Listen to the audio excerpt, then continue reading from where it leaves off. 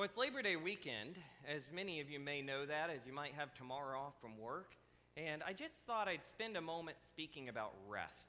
Now, before I talk about that, though, let me just say one comment about work. And we'll be saying a lot about work later.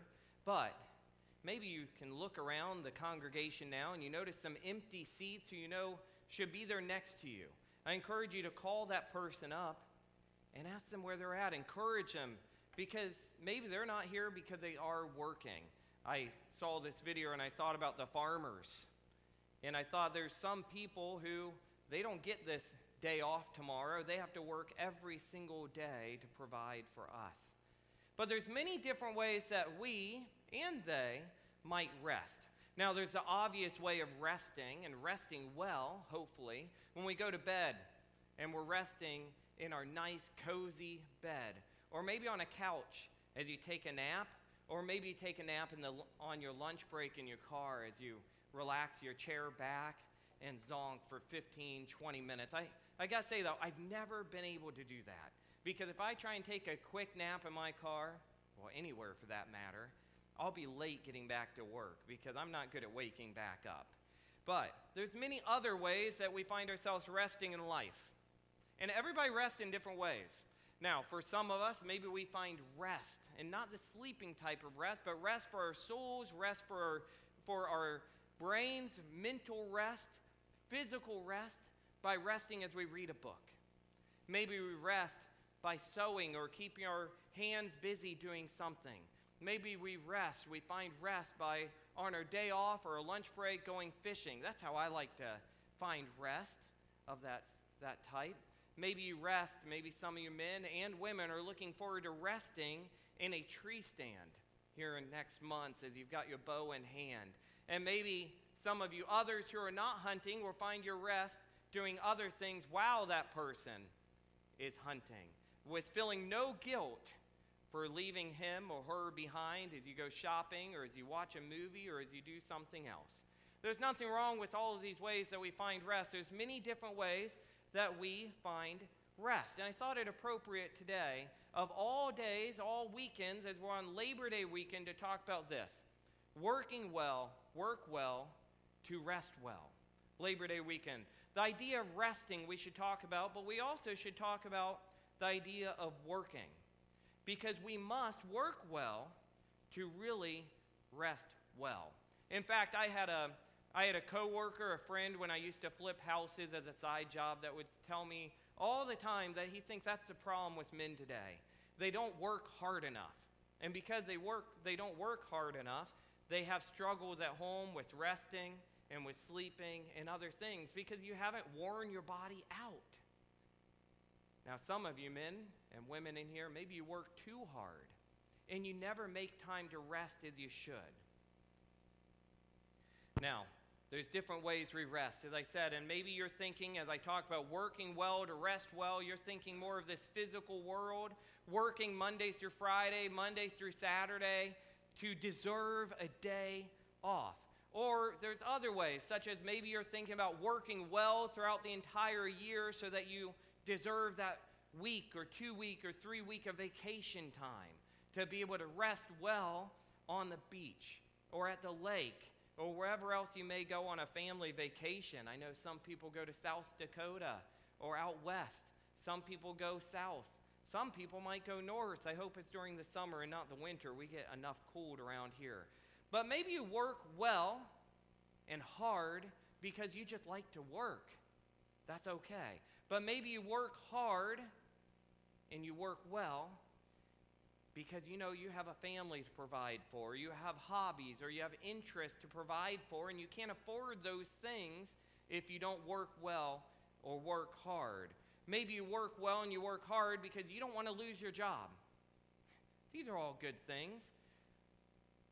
Or maybe you work hard and you work well as you look forward to a weekend like this, Labor Day weekend. You see, there's many different ways we can work hard. And before I move on to speaking in a biblical sense of how we should work hard, work well, and rest well, I looked up some tips, some other worldly tips from a news article on how to find rest. And here's what they said. Some of them are quite serious, some of them are quite funny.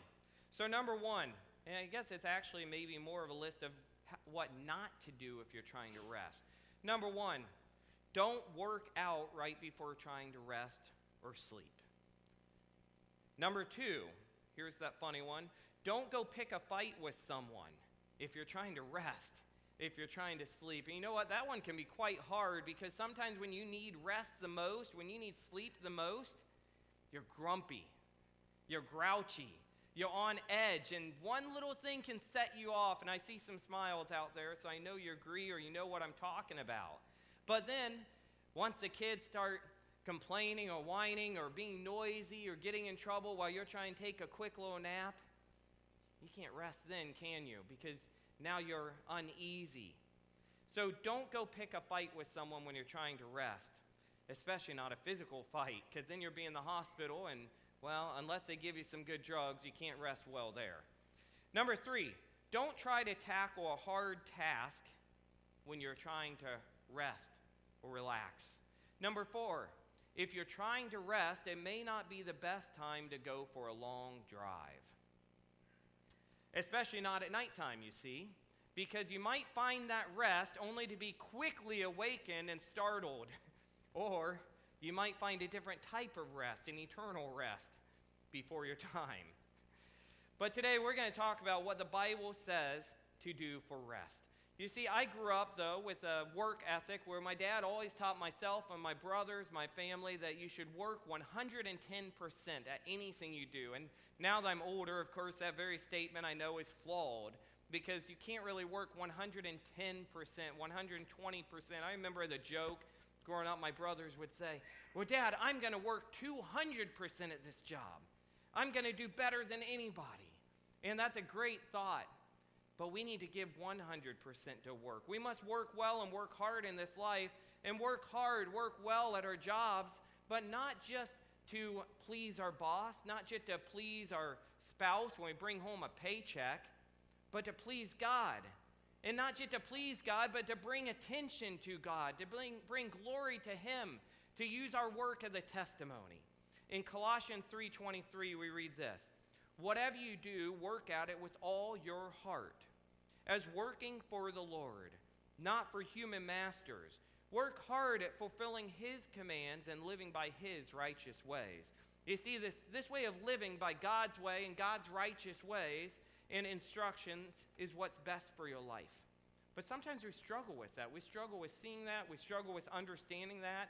Or maybe just our sinful way of living, our laziness that sometimes kicks in, or maybe it's Satan that kicks in as he doesn't want us to give our 100% at everything. He definitely doesn't want us to give glory to God in how we work, because that takes attention and brings it directly to the one that can save them. And Satan wants nothing more than to mess that up. Another reason we work well or hard is so that we can rest on the Sabbath. You see, that's something else that this society and this culture, the world today, has forgotten. I mean, what is this anyways? Rest? The Sabbath? This is something far too often we don't pay any attention to, but God knew from the beginning of creation that we would need an example and an instruction to rest. We rest well and we work well. But we rest well so that we can focus on God. We can reprioritize and we can focus on the many blessings which He gives us. And we'll have more about that later. But here's some other things that we work well at. And I'm sorry, I didn't make sermon slides here, so you just have to pay attention and take notes well today on your own. But number one, we should be working hard at loving others. Number two, we should be working well at making disciples and spreading the gospel. I've been reading a book lately by J.D. Greear called Above All. And what a great reminder. We can never have enough reminders that the gospel and making disciples and loving God, these things should be above all the most important thing of our life. And sometimes we preach and we preach and we preach about may the lost be found, spreading the gospel, evangelism, and that's all great, but we fail to see that making disciples part.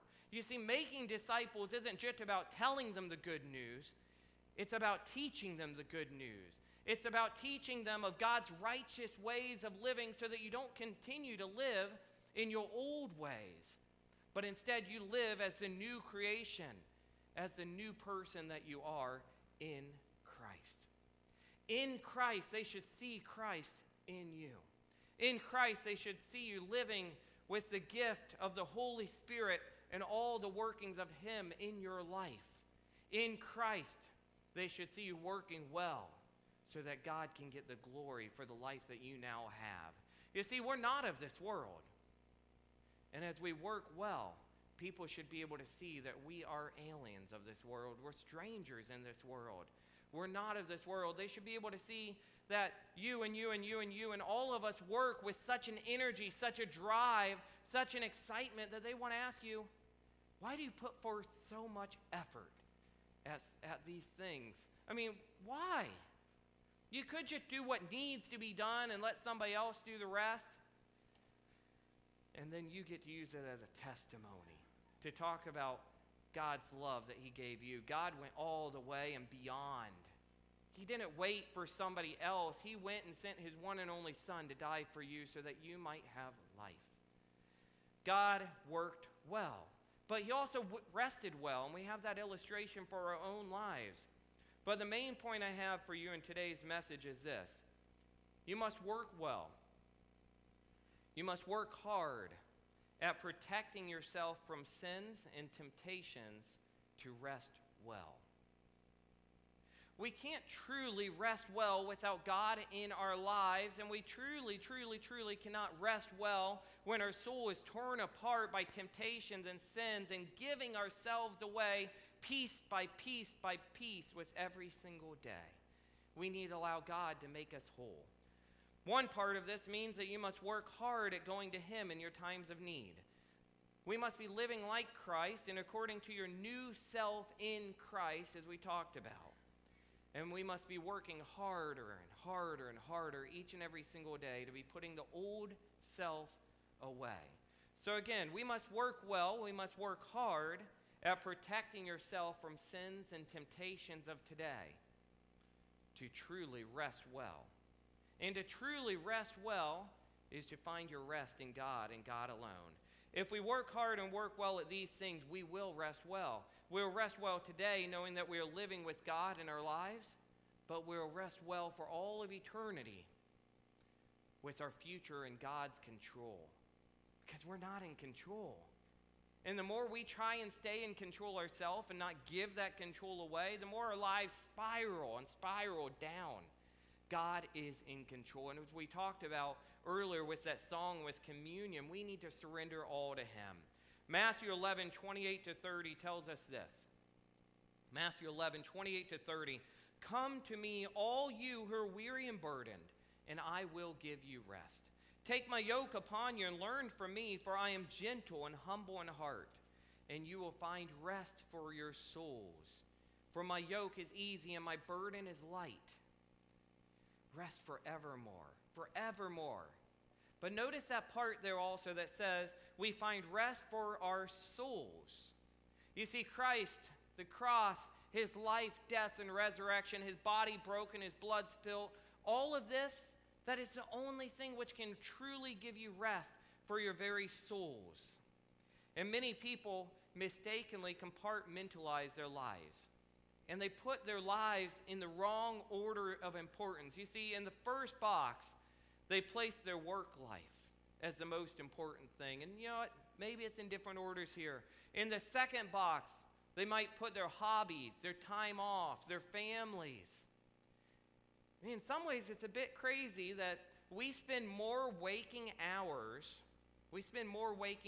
working than we do with our families or with God. And that's just the society we live in to an extent. I understand that.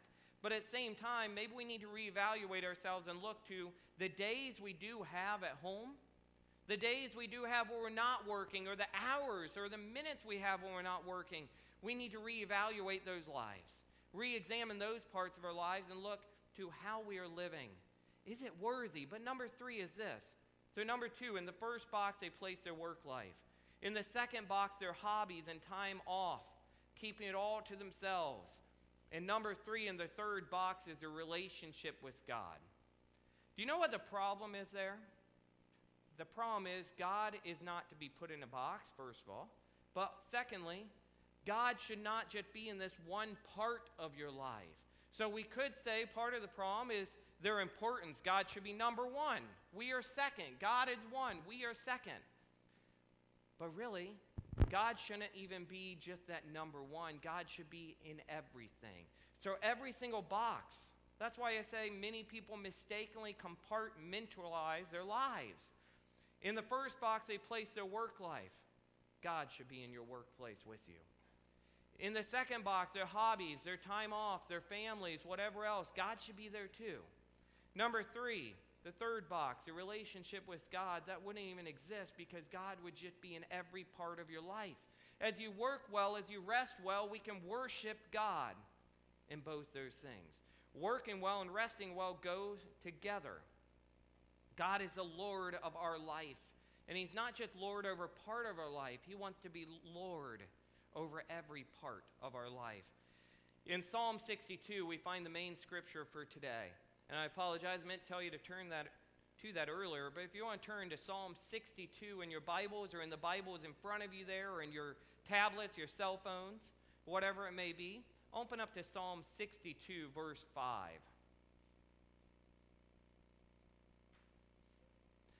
And you can catch up a little bit here, but Psalm 62. In Psalm 62, a great psalm. You know, it's an interesting psalm because it's a very simple psalm, but it's also a psalm which has some great important statements for us to hear. Psalm 62, we read this starting in verse 5. Yes, my soul, find rest in God. Yes, my soul, find rest in God. I picked the NIV translation this morning specifically because I knew that's what's in the pews there. But you can look at your ESV or whatever else you have. But the NIV, I like the wording here. It says, yes, my soul, find rest in God. You see, this is David speaking, and David's telling himself, oh, my soul, yes, find rest in the Lord. And I'll talk about this in a moment. But as we read on, it says, my hope comes from Him. Truly, He is my rock. He is my salvation. He is my fortress. I will not be shaken. My salvation and my honor depend on God. He is my mighty rock. He is my refuge. Trust in Him at all times. You people, pour out your hearts to Him, for God is our refuge.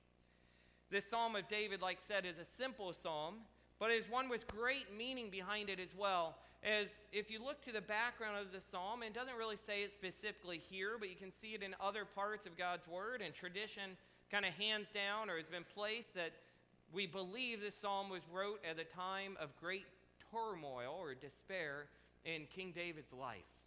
You see, it's believed that David had a great heartbreak as there was a great rebellion rising up against him. And this rebellion was led by no other but his own son, Absalom. Now, we could talk a lot about the historical context here, what the scene might have looked like. I mean, can you imagine your own son starting a rebellion against you? And maybe you feel that way. Maybe at times your son or your family or your friend has let you down, and you don't know where to go. Your soul is at turmoil. You feel split. You feel tore apart.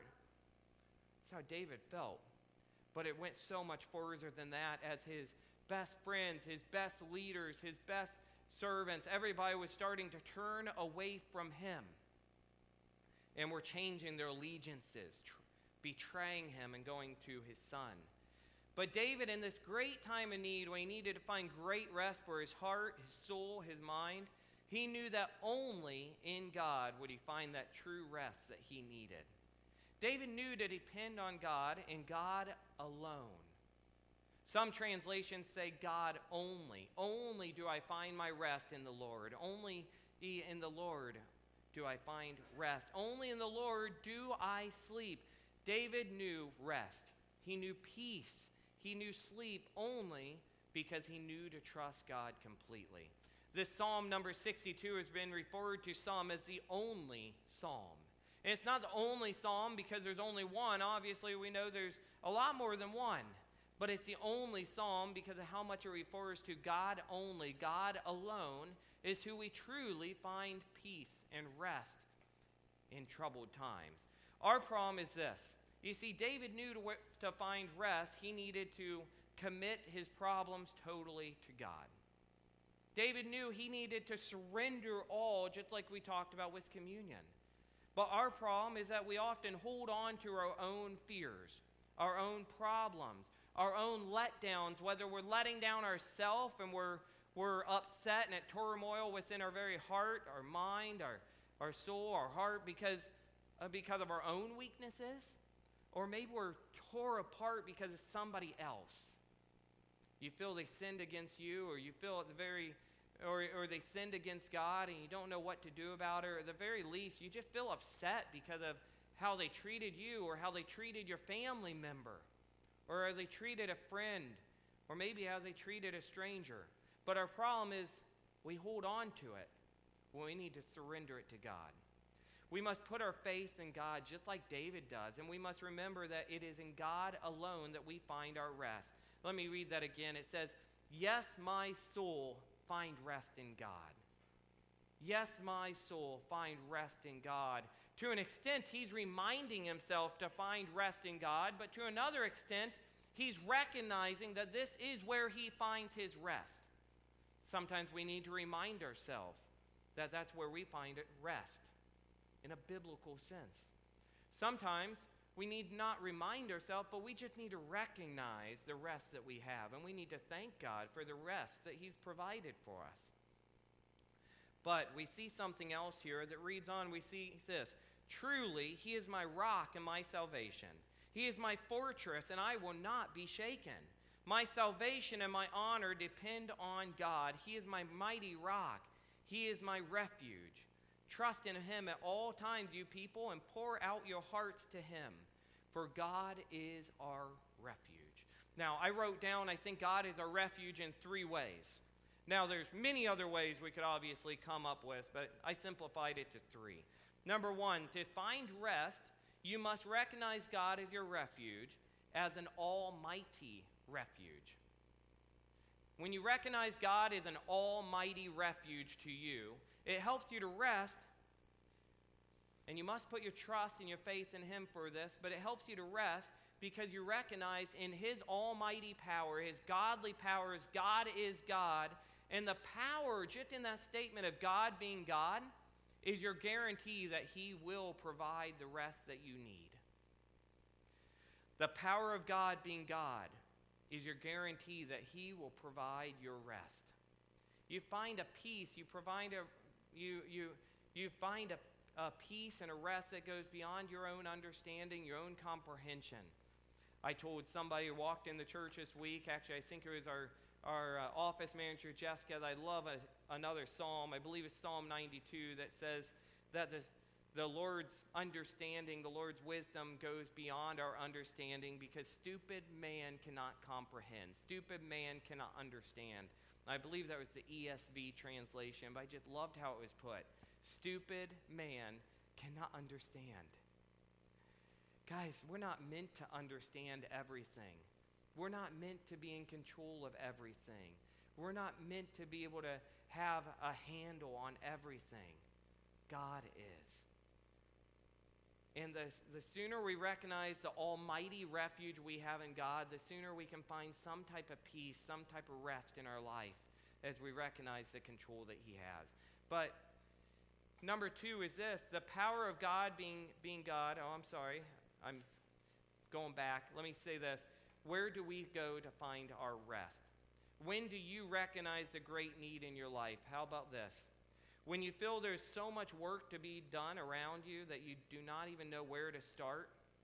When you feel there's so much evil around you.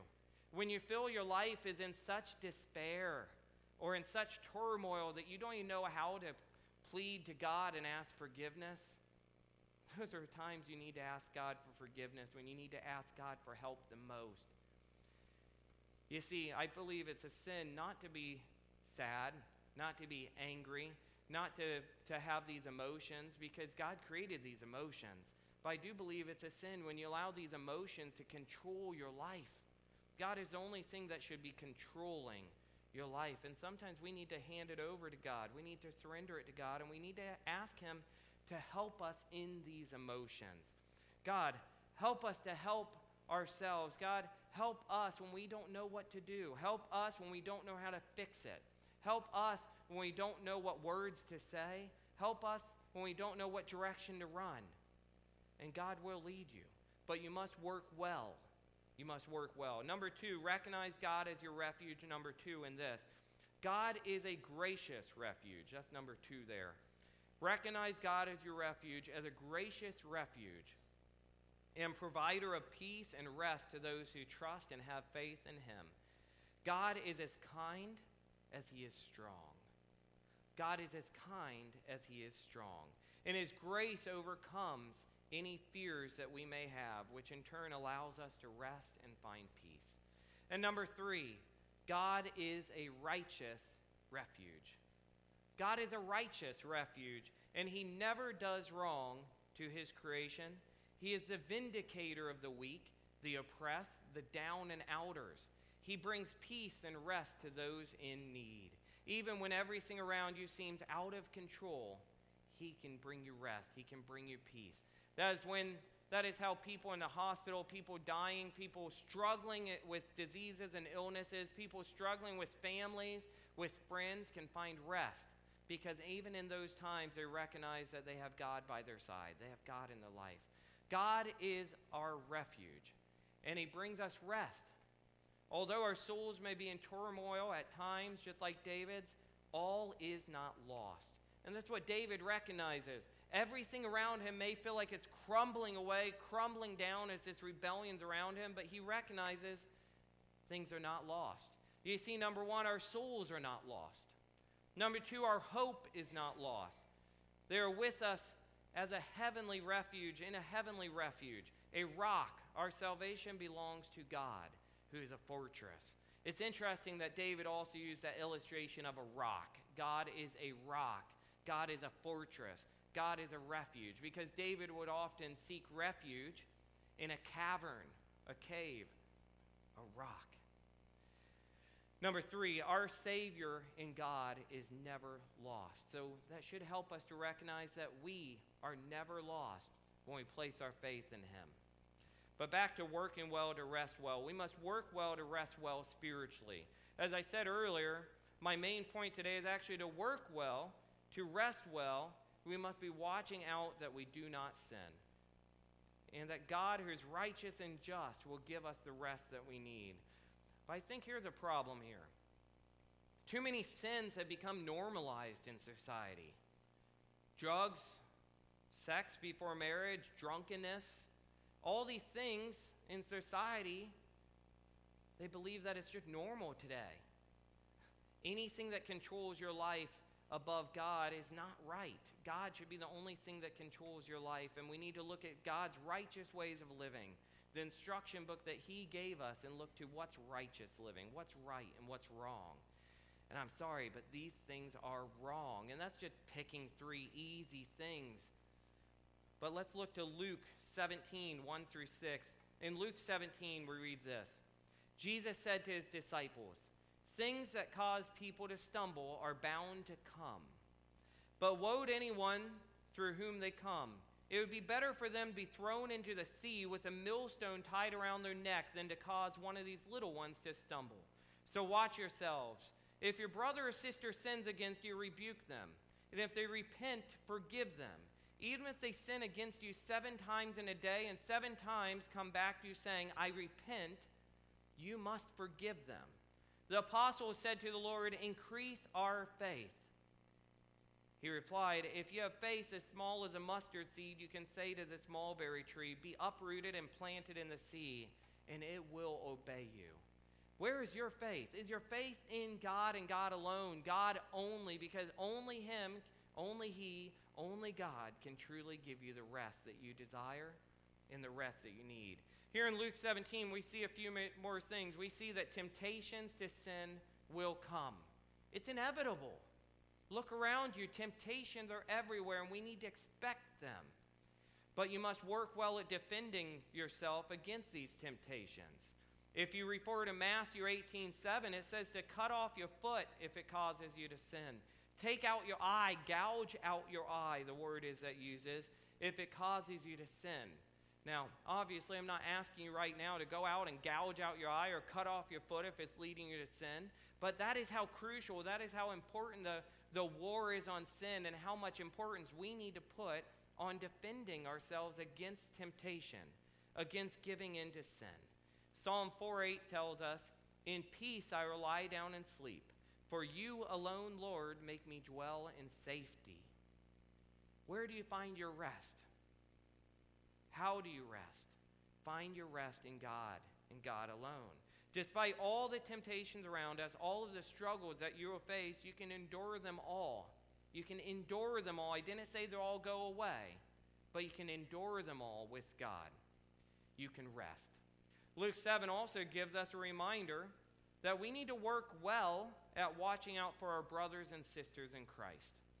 We're instructed by Jesus to work well in pointing out their misconduct or their sins. But there's something else there, which we often struggle with, and that's number 3. We must work well at forgiving them. I'm giving you lots of numbers today. I'm sorry. We must, number 1, see the temptation to sin is inevitable and work well at preventing yourself from giving in to them. We must, number 2, work well at watching out for our brothers and sisters in Christ. But then number 3, we must work well at forgiving them. And this is where we need to work harder and harder and harder because we struggle with forgiveness. But let me tell you this, it is impossible to truly rest well in God when you're holding on to something that you must forgive. We need to surrender it to Christ.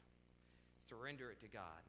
We must look to Jesus as the ultimate example of love and forgiveness and forgive. Forgive and look to God for rest.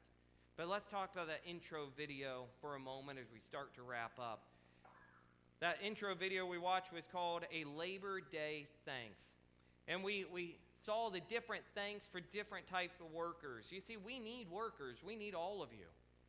We need each and every single one of you. Each and every single one of you are important to society. And we all pull it together to be fed, to be taught, to be cared for, to be provided for, and so much more. Thank you for working hard. And as you have this Labor Day weekend to have a break, I hope you take it. But I still want to ask you to work well, work hard at one thing. And that's work well spiritually, to not fall victim, to not fall prey to temptation and sin and to the devil's work. You see, it's when we rest well that Satan knows that he has somebody to attack, because we don't have our guard up. But if we're resting in God, if we're resting in His Word, if we're resting in a constant, ever-present relationship with Him, then we will remain strong.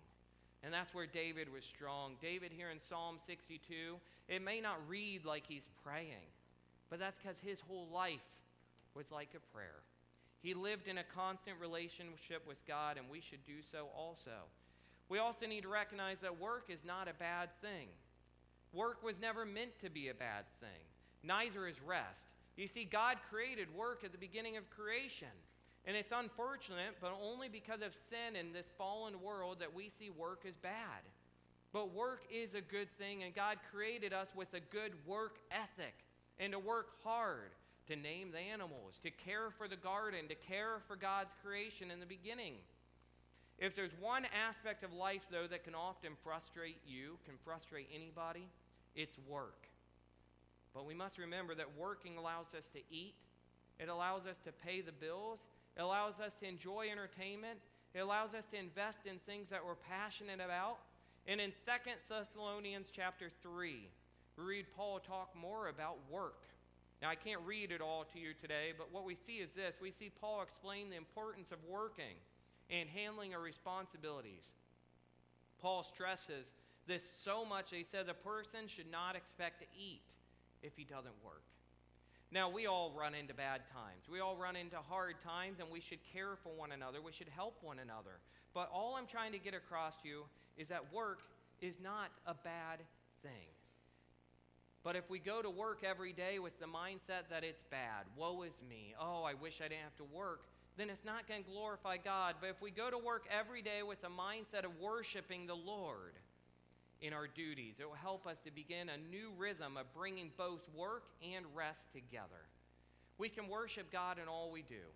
Work hard and in a way which brings glory to God, and do not forget to work hard at the spiritual matters of your soul.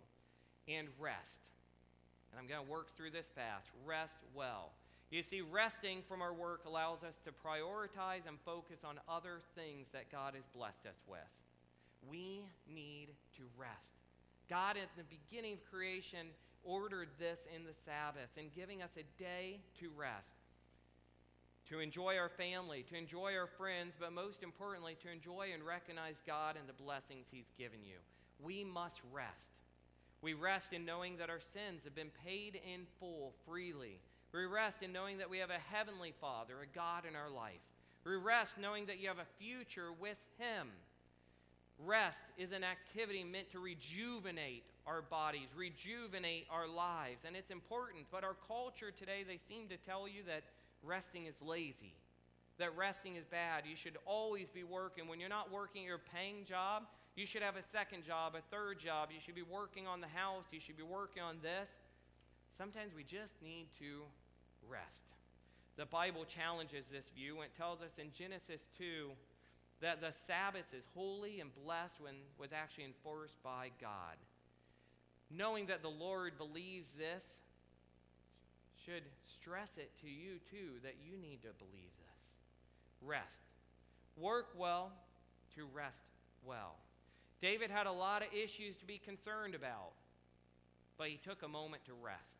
And we too can find rest, but we must work well to rest well. We must work well at recognizing that rest, true rest, only comes through God. So let me end with this thought. As we look to David's example on how to find rest in God, I encourage you to work well to rest well by talking to God. Include God in every part of your life. And that starts this weekend and every single day after. Have a life like David, who God is not just a Sunday God, but an everyday God. Talk with God daily and involve Him in every part of your life. Don't miscompartmentalize your life with God being the last thing, but surrender your life and allow God to be your everything. Enjoy your day off. Enjoy your Labor Day weekend, but don't put God on the back burner. Please bow your heads as we close in prayer. Lord God, we thank you for the great example of David's life, time and time and time and time again, how David, although he made mistakes just like we do, boy, do we make mistakes. Lord, you forgive us. You forgave David, and you said David was a man after your own heart. Lord, may we look to David's life and to the life of Christ and to all these other biblical heroes of faith to see examples of the faith that we need to have. And may we find rest in you and you alone. And may we work well, but may we rest well. May we work well in you and in your righteous ways of living. And may we rest well in you as well. And it's in your holy and powerful name we pray. And all God's people said, amen. Thank you very much. You are dismissed. Just a reminder, there is a quick